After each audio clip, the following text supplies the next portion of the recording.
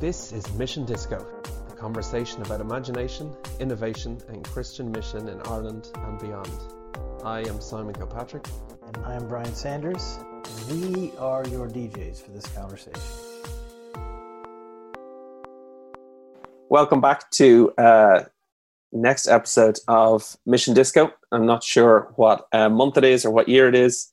You're probably thinking the same, but it's good to be back. I think we may have missed last week, but we're back to record now.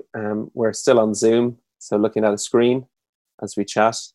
I hope you're keeping well and keeping safe and managing through this time, learning lots of new things.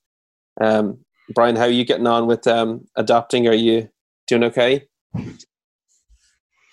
Yeah, I was actually in the US for a couple of weeks, so I'm you in quarantine. I'm kind of quarantined back again. Although I did get a COVID test, on my way back, just because I wanted to reassure all my Irish friends. But I'm still going to quarantine as best I can. But I was negative, so it's good. Be happy. I got the antibody test too, so apparently I've never had it. So I'm clean, Simon. Very good. Very good. It's good to chat. We haven't talked face to face for a long time. In this, I was going to say webinar, but in this, what's it called? Podcast. It's all over the place. On your mind. That's all you're doing these days. You're becoming a pro, dude. I'm watching you. I'm kind of amazed. Although we were all joking because you have this like serious Zoom face. I don't know if you know this, but when you're not talking, you get this like stern, scary Simon face. I don't know. Do you use that with your kids? Like when you're upset with them? Because we're all terrified. It's weird. You have a big discussion. I think it's the room I'm in is quite bright, and my eyes are very small anyway. Like they don't even open very wide. So when it's bright, they close even more. I think it's probably concentrating on other stuff as well. Maybe, I don't know. Scary Zoom face. That's a good one. You do have a scary Zoom face. I'm gonna take a screenshot next time and show it back to you. We'll make a meme out of it somehow. That'd be really good, really helpful. It's concentration. Well, let's just call it concentration. That's it. Anyway, there was a link to a webinar there. We've done a few webinars, which have been good. It's been great to have conversations with people, hear new ideas and how people are getting on with a new world. The last webinar we did was the shaping of what's to come. And we talked a little bit about where the church was at the moment, what was coming next. We had yourself on, Brian, and then also Ruth Garvey-Williams from Vox and Belinda from Ignite. We were talking a little bit about how the church may come out of this, what might look different, how we may adapt. So I thought it would be helpful maybe just to have a discussion about some of the stuff that we talked about in that, and then some of our ideas maybe of what mission and church might look like coming out of that. I think when we did the webinar the podcast back in April, everything was a little bit all over the place. It was really hard to see what was coming. And I think with some of the government guidelines and the pathways over the whole of the island, Ireland, it's slightly easier maybe to work out how we may adapt and what we might do as those changes happen.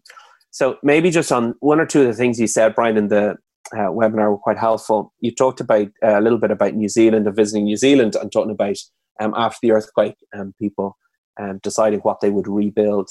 Would you fill us in a little bit on that for maybe those who didn't hear the webinar, just that story and what you were saying around that? I find it quite helpful analogy to think about how we might rebuild a church.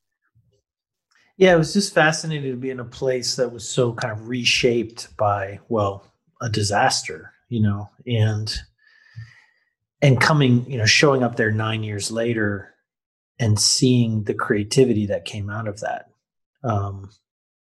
the rethinking, the reframing. So that's, of course, I wasn't there for the trauma of it, the destructiveness of it, but being able to fast forward and see, wow, when given, essentially what I said is, you're given this big pile of insurance money to rebuild your old building, whether it's a church or a library or a school or your home. What would you do? What would you rebuild? And, our future is in God's hands. His sovereign love for us will prevail. And So, that's not to minimize the struggles that we're going through now, but it's to say that we can think, we can dream. Like, what would you rebuild? And what would the floor plan look like of your home if you could rebuild it, if you could remake it? Because to me, I just think even if you love your home or love your church or love your local library or pub or whatever, there might be something about it that you don't like, or something that one room that isn't quite big enough, or one room that's sort of strangely placed, or just your own style of living.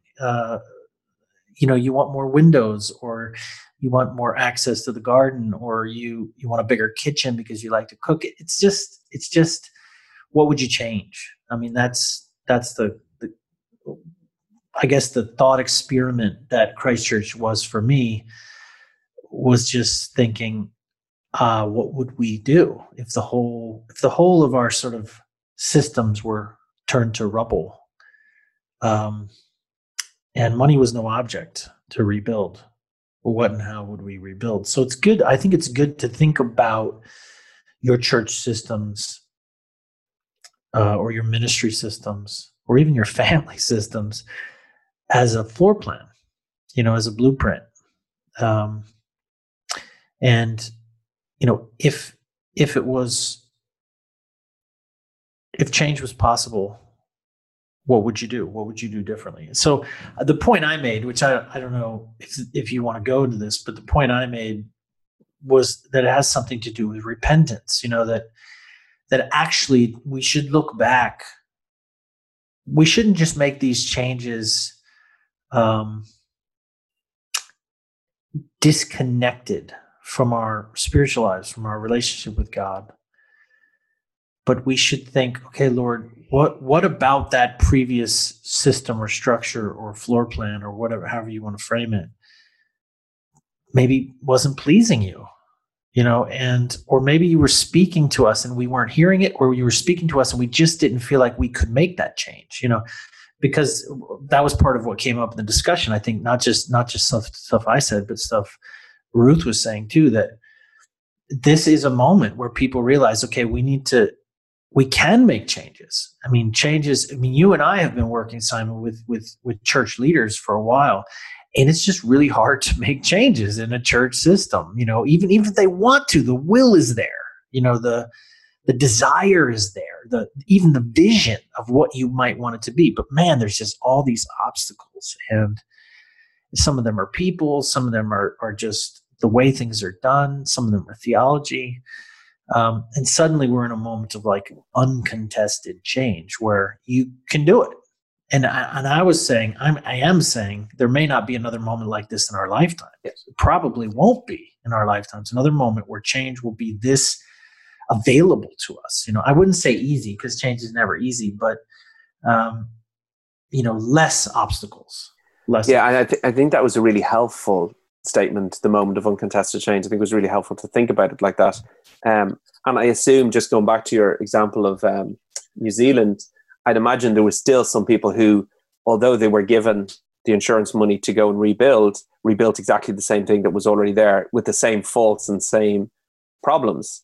Whereas you're saying there is that opportunity, and yeah, you're right, change isn't necessarily easier, but there is more possibilities now to do that. And I think that line about it being a spiritual question, not just a tactical question, I think it's very easy to go, well, look, here's the government guidelines, we can do this, this, and this, so let's just do that until we get back to normal.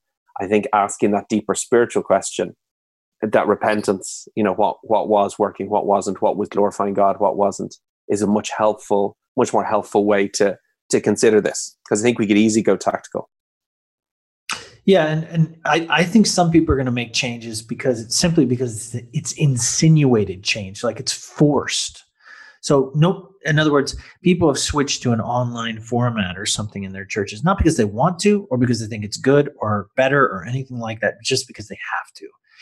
And there's a kind of bitterness to that kind of insinuated change. It's forced upon us. And so I think what happens at the end of that runway where change has been pushed upon you, you'll just immediately snap back to previous model because you didn't want to be doing this in the first place. So some people are changing because it's forced change.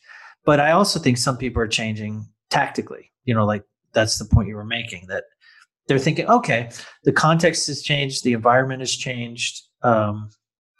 Maybe this is a moment where we could do something a little more culturally appropriate or culturally relevant.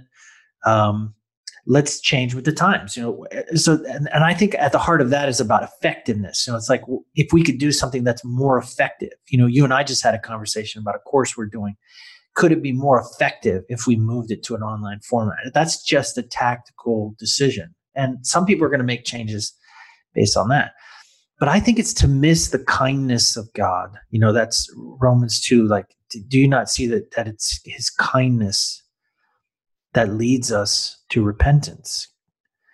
That actually a moment like this, it's not that the pandemic or the plague or the kind of natural disaster is God's necessarily his way of correcting us or changing us. But there is this sense that God uses these moments of shaking to help us see something we weren't seeing before. And that we were meant to see that actually we were not in full compliance or obedience with his heart or his spirit. And that's about repentance. It's about turning back and saying, Lord, we were wrong. We're sorry. And we want to honor you in ways we weren't before because we were stuck in our previous systems in certain ways. And it's not for me to say what those things are for you or your church, but surely there are some, right? I mean, surely there were some things you were doing as a church which were not fully the will or heart of God for you in the time in which you live and the context in which you work. And I wouldn't want us to miss that the freedom, the liberty of repentance to say, Lord, we were wrong and we're sorry and we're going to change, not just because it's smart or effective or because we have to, but because you want us to. And actually, you're at work in this whole thing. Yeah, and I think in the seeking God for the answer rather than the next tactical thing, and it's been interesting looking over the last few months, because it was unprecedented, because it was massive change. It's not like someone has, this is the way out of this. This is what you should do. Follow X, Y, and Z. So it's not only forced change, but also it should be forcing us to seek God in it. And I think the helpful thing throughout that webinar with all that was said from each of the contributors, I think it was that you need to work it out what it is for yourself. I think there's no one size fits all that if you do this, it'll come out better. There's ways we can adapt and we can think about structurally how we set up going alongside the government roadmap. But I think that seeking God, that prayer, and I think maybe it's helpful to talk about that a little bit, because some of the questions that we had some follow-up learning communities after the webinar, which have been really helpful because it's a way for people to process, to think through where they're at. And it's interesting seeing how people are approaching it in different ways.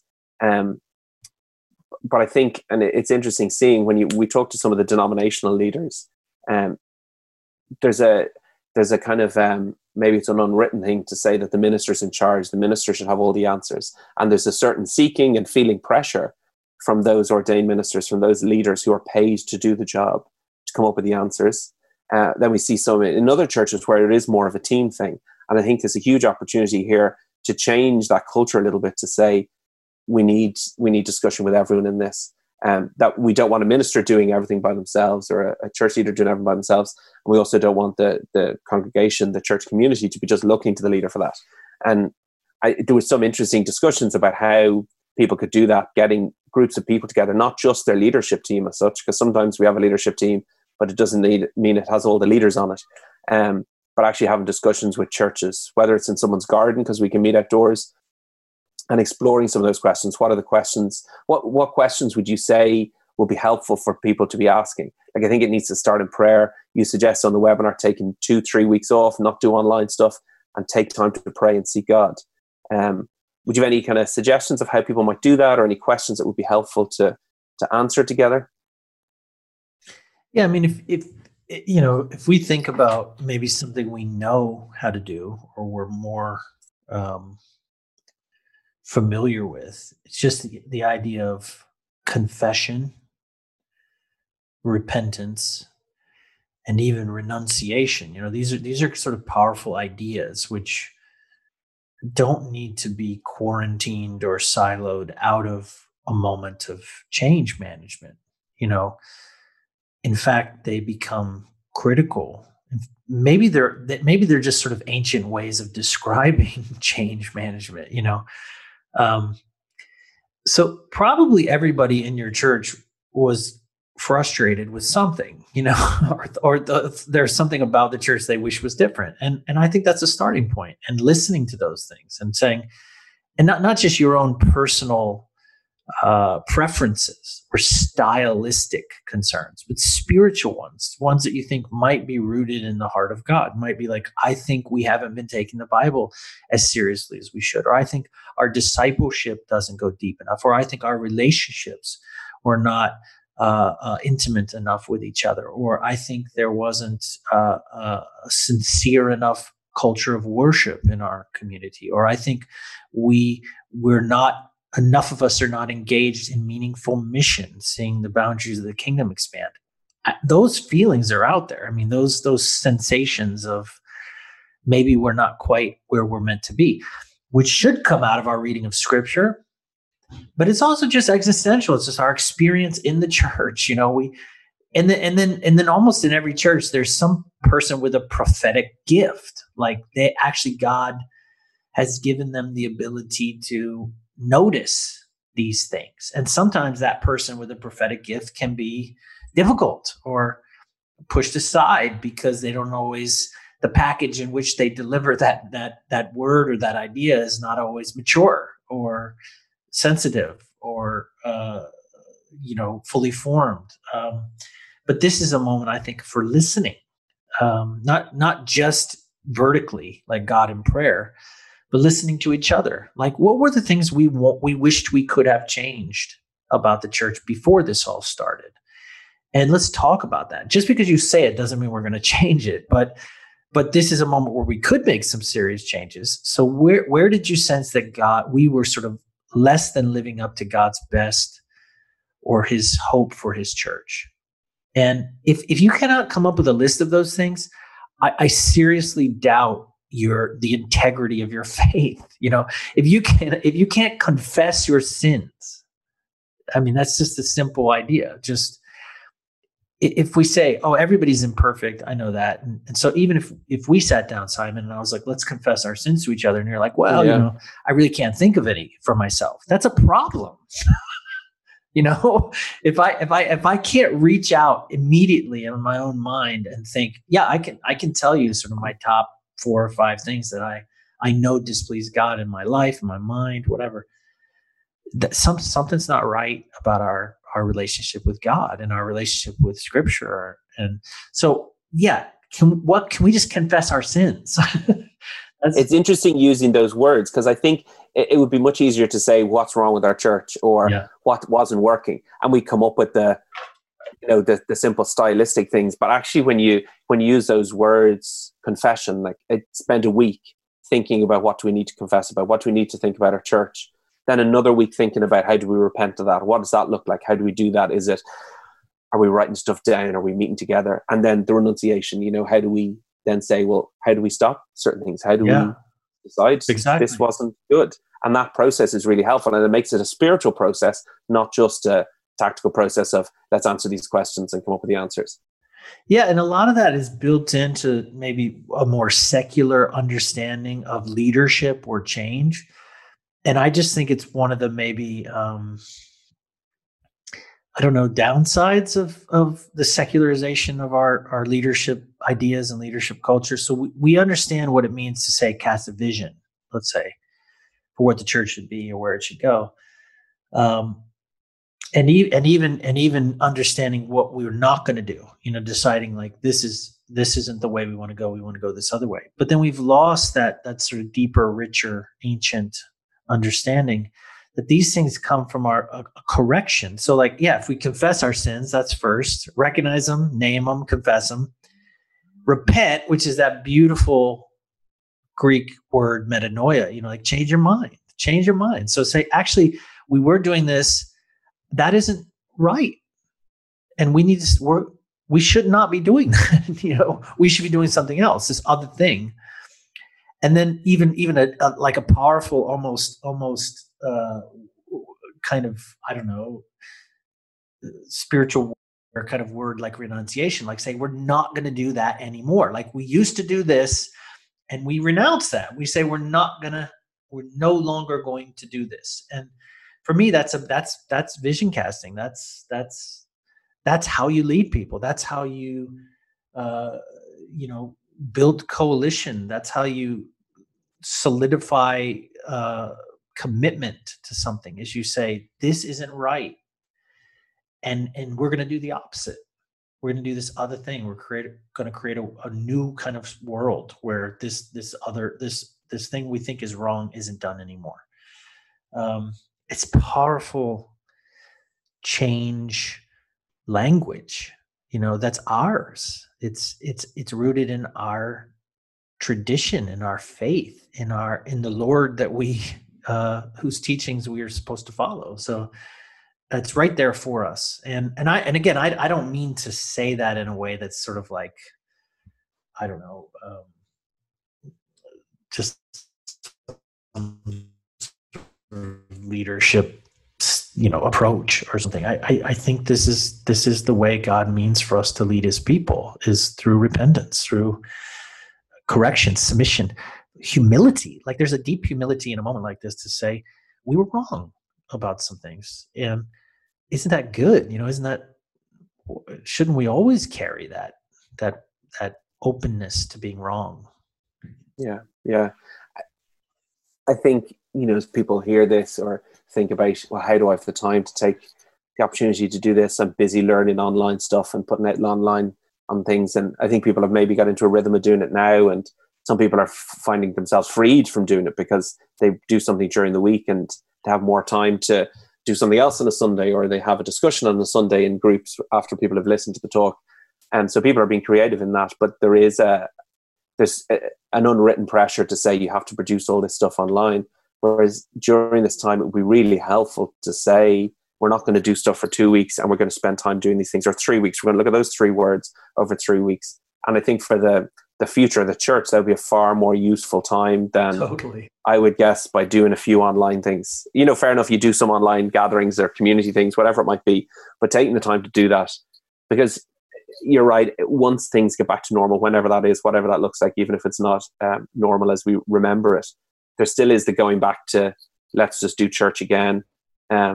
We miss that moment of uncontested change. We miss that moment where it's easier to make the change. And I think the idea of doing this, not just yourself as a church leader, or even just as your leadership team going, how do we think about these 3 things, but actually involving the whole church in it, suddenly change is much more possible. No, I mean, it would be Pandora's box a little bit. I mean, if you open up to the whole church, their feelings of disgruntlement or whatever. But don't be afraid of that, and especially if really the goal is to hear God, it's to, like, Lord, what are you saying to us? And what have you been trying to say to us? And we want to listen closely, and maybe the most cantankerous, annoying person in your church, who's always telling you what they don't like about the church, man, don't overlook that person completely. There may be, I hate to say it, but there may be something in there that you've always been meant to hear. That's part of the struggle with repentance. So somehow it's a balance as a church leader or a church leadership team. Somehow you have to balance that listening to people, but not giving up your role as a facilitator and even leader of that process, and if enough of your people are kind of reiterating the same yearning, you have to take that very seriously, as if maybe that is God speaking to you and to your community. But it's not like they suddenly get to tell you all the things you're meant to change. And if you don't do it, they're going to be mad. It really is about discerning God somehow. Yeah, it is. And it's bringing it back to that. It's a spiritual process, not a tactical process. And it's taking time to pray during that time, to pause for a moment, to be led differently, to be reading a passage of scripture and taking time to do that. And I think once it's set up like that, which we generally don't set up our church meetings like, then it changes the dynamic. It changes the way we do it. Just one thought, you may have more to say on that other stuff, but I was just thinking a little bit, in one of the learning communities, we had a discussion about, what would the church look like going forward, and how would you have some of these discussions with the church? And maybe it's thinking beyond even those three words, but thinking about, I remember being asked as a kid, what would your dream house be? And you draw the picture and you draw the swimming pool and the swings and all those things. And a vague memories of being asked, if it was in Sunday school or somewhere, where you asked to draw your ideal picture of church with your swimming pool and your swings and all those things. Same. But if we have the opportunity to nearly start with a clean page, what would we put down on that? And I don't know if you've thoughts on how you'd hope, I've one or two things, but how you'd hope the church would change out of this. Like, what you things, like for me, one thing you mentioned there earlier, listening to the prophetic or listening to those people, I've definitely seen the priesthood of all believers being recognized more. People going, actually, there's people with gifts here that we didn't realize, and they've come to the fore now because they're good at change, they're good at being creative. And there seems to be more acceptance of, actually, that person who was never a leader because they never spoke at the front or led worship or did kids stuff has something to say in this time. So I think that's a real thing I'd love to see develop more. I'd love to see that everyone is involved, even the weird people with the loud voices when they give out about stuff. How do we involve them as well in this? It is about the whole church being involved. Do you have thoughts on how you paint a picture of the church, or thoughts on that? Yeah, and I guess I would want to urge us that if you do enter into like a process like that, let's say you take 3 weeks off and you just say, look, we're just going to pray, we're going to confess, we're going to look for where God wants us to make big changes.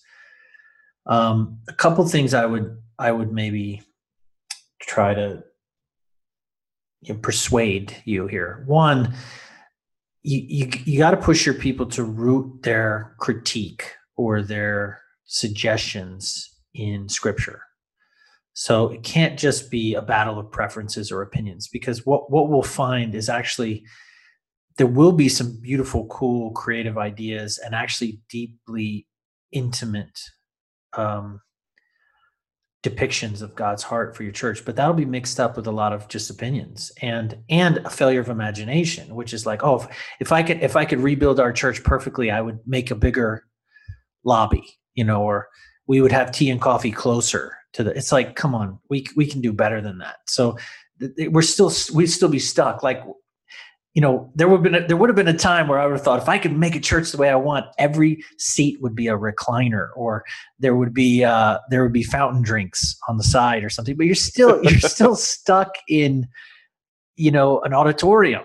That you know what I mean. You're still the box is still there binding your mind. So I would say, make sure that whatever changes you do make are deeply rooted in Scripture. Like, you're finding the cause for those things in the canon of the vocabulary of God, which we've been given.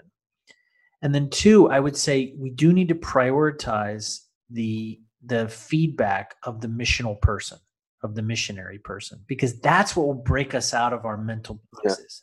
If we just think, oh, it would be so nice to have a green room for the musicians, before and after worship, you're still just stuck in your head, But if you ask the missionary person, what would your dream church look like? Maybe there would be a swimming pool in it. They're imagining, I work with kids with disabilities, and it would be awesome to have some kind of swimming class, or to have, they start thinking differently. I know when we, in the community that I came from, when we were thinking about actually building a new floor plan, one of the first things that came up was showers, because a lot of our people worked with the homeless.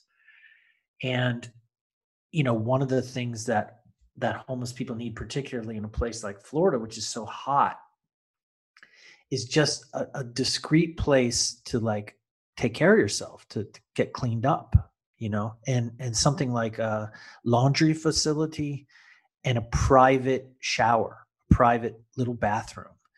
And that, that's an example, I think, of if you were to rebuild the church from the ground up, if you're just thinking about church services, that's never going to occur to you that would be an important use of some square footage. And it's not much. You could put 4 private showers and it could just take up, a couple of square meters, and it's not much of a charge. It's not much of a cost to us, but it could be an incredibly profound interaction with the needs of your community. And that's just one example, but you only know that if you listen to the missional person. If you listen to the person whose life with God is lived mostly outside the walls of the church. So the trick here, I think, is not just listening to the suggestions or the ideas or the corrections of the people whose understanding of church is within the walls of the church. Like that's a trap, for us, because we could walk away thinking, oh, we've been creative, but all we've done is just kind of, as they say in the South, put lipstick on a pig. You've just stylized the same form, and I would say that's been a mistake the church has made maybe for the last several decades. Is we have iterations which are essentially exactly the same. It's Christendom, it's a sermon and some music and some interaction in a building, and that's the church. And so we can make the sermon cooler or shorter or longer or expositional or topical. We can make the music rock music or hip hop music, or we can make sure all the people on stage have skinny jeans or gel in their hair or whatever. But it's still the same guts. It's still the same skeleton. There's actually no creativity in that. But we feel we've been creative. We feel we've made some kind of changes, radical changes. So that's another caution, is if you are going to take some time to think, what should we change? Don't be afraid to go deep, to go what's behind that, the skeleton itself, the deep kind of structures, and think, what about those things would we change? Yeah, I think it has to go deep. I think it is the opportunity to go deep. I'm just conscious of certain people maybe out there who are in a church where it's really difficult to have those conversations. They've had past experiences or past hurts or whatever's gone on. And I think it's really important that leaders take the leadership role that they've been given by God to lead the people in those particular communities. But I wonder, for some people, maybe it would be helpful, just as people are listening, to go, it might be good for us to get some external facilitator in to help us with this discussion. Because I think an external person can say things that a leader couldn't, can push buttons maybe that need to be pushed that a leader of the church can't. So it'd be worth considering about that. Is there scope to have someone else? It could be a friend. It could be a church leader from another church in the town. It could be someone much further afield. But maybe that would be a helpful thing as well, to help ask those questions. That leader still needs to lead those people, but at some point in those processes, it could be worth having someone help people. It could be a spiritual director doing the confessional part. It could be much more of a meditative, quiet thing as they sit in silence. It'd just be worth thinking outside the box as well, not just feeling that people go, I have to do this myself. What a great idea. I mean, surely in your town you have one other pastor who's a good friend or something like that. Maybe you just go to them and say, look, I'll do this for you if you do this for me. You could, because you're the outside objective voice, presumably, and you don't have an axe to grind, or but yeah, what a cool idea, even to do that for each other, to find someone to say, look, will you do this for me? Will you help lead a listening exercise? And then just tell us what you hear, because you don't feel the same biases that we feel. And then you go do it for their church, like as an exchange. Yeah. That's a great idea. Any other points on maybe future of the church? I think just 2 others that's kind of spring to mind that I'd love to see continue. You mentioned technology earlier. I think it's amazing how quick people have adapted. And also there is that forced change you mentioned earlier, where you just have to use it because there's no choice. But there are certain people who are going, actually, this is a good thing. We can do a huge amount more with this. People being creative with Instagram, doing Bible studies, linking in with stuff online. And I do hope that technology part will stick with it, because I think there's a lot of people outside of the church engaging and seeing the church differently. And if we cut that off, then I think we limit those possibilities as well. And I think even thinking within the church world, just the opportunity that we've had to link together learning communities, webinars, prayer meetings across churches. Suddenly geography, anything else isn't a boundary anymore. We can suddenly just meet online. We can do stuff quickly. I'd love to see that continue on. And I think technology provides that link and that connection and that networking that is so important in the church to see unity. So I'd love to see that kind of stuff continue on as well. Yeah, I mean, technology it's always been kind of a double-edged sword. I think it gives us something, and what it gives us, man, it really gives that to us in a way we couldn't have imagined. But I think we need to be ready for the deficiencies that will also produce going forward, and think ahead for how we will be ready to deal with that. But to me, what's most profound about this quick pivoting to technology, I think that's great. I'm glad we're doing that. It's obviously useful for the kingdom. But to me, the more important reality there is just that we can change. Actually, the meta narrative behind this quick pivoting towards technology is you know what? We're not so inept at change as we thought we were. Actually, when we have a mind to do it, even old dogs can learn new tricks. Like people, there are people we probably in our minds right now, we just think in a bajillion years they would never be doing some kind of live Instagram videos or something, and they're doing them. So what does that tell you? It tells you it's possible. Like there are other changes out there too that we can embrace, and we don't have to be afraid, and you can do it. You can do it. Yeah, it's helpful. And while people are in the mind of thinking about change, this is the time to be thinking about the deeper change and the bigger questions. Yeah. There is that. It's not just about how do I understand Zoom or Teams or Skype, but actually how do I address the bigger things within the church? Because the way technology works, something like Moore's Law or whatever, the way technology works, it will change too. So it's just when you think you've figured out Facebook Live, that's no longer the tool. Yeah.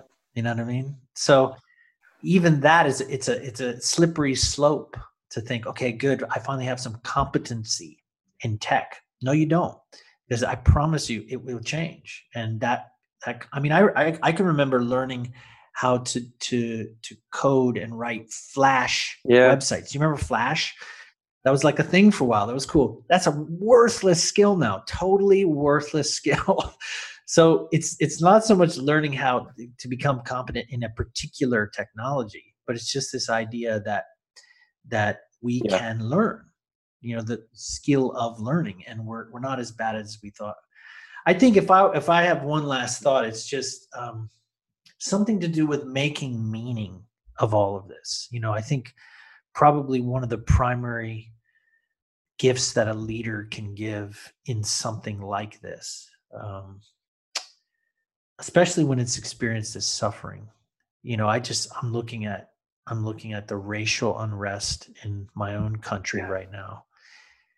And just aside from the demonic stronghold of racism, it's just beating people up, like particularly Black people in America. They're just continually wronged, not just by the experience of racism that they have, but just kind of this collective trauma, essentially, that it is.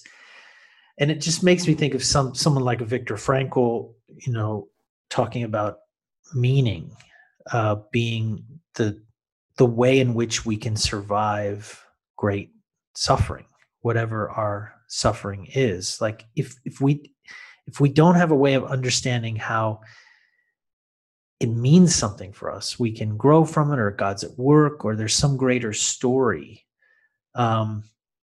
We will just despair. We will utterly despair.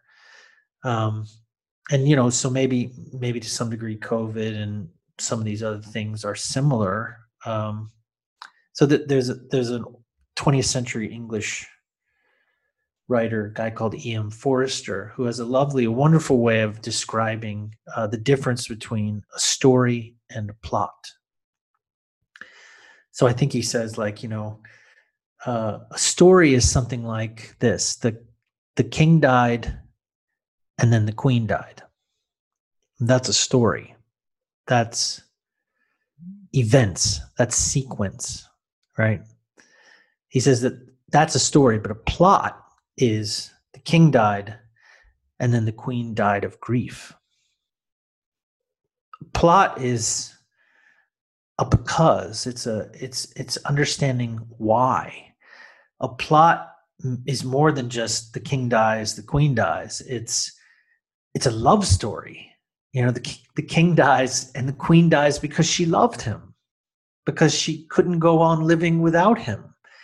It's everything to understand the events, the why, the because of the events. And right now is no time for Christian leaders to lose the plot. Mm-hmm. To actually be able to tell the difference between these events are happening. We can see that, and we could regurgitate that or repeat that to the world. This is happening, sure. But what does it mean? And particularly as we understand the arc of history and the hand of God through history, what is the plot here? And we of all people, I think, have to be at least trying to describe the plot, that God is at work even in the most difficult times of our lives and the most difficult times of our society. He will be heard. He will be known. He will be seen in the fullness of time and history. And he has made promises to us. I was thinking the other day with some leaders about Hebrews 12, and we are receiving a kingdom which cannot be shaken. And the line before that, which is like, and God has said, once again, I will shake the earth. So like, I'm going to mess some stuff up, like shake the foundations and some things will break once again. Like, in other words, I've done it before. I'm going to do it again. But you, the writer of Hebrews says, you are receiving a kingdom which cannot be shaken. It's like this invisible reality. That's the plot. The story is stuff is shaking, stuff is breaking. But the plot is, but you are receiving a kingdom which cannot be shaken, this invisible reality. And so I think if I remember correctly, I think the writer then says, so be thankful and worship God. Even in the midst of like really bad times, we can be full of thankfulness because of this invisible kingdom which we are receiving. So Christian leaders, Christian, pastors, whatever, church people, get a hold of the plot. We have to be telling the invisible story, the thing which we are still receiving even in the midst of the garbage. It's a really helpful way to end, Brian, to be reminded that it's beyond us. It's bigger than us, that we're receiving a kingdom that cannot be shaken, and to be thankful. Thank you for sharing that, particularly at the end. Good to chat, and thank you. You've been listening to Mission Disco, a podcast by Praxis Movement. You can find us on Facebook, Instagram, and Twitter at Praxis Movement. Subscribe, like, or download this podcast on iTunes, SoundCloud, or online at praxismovement.com.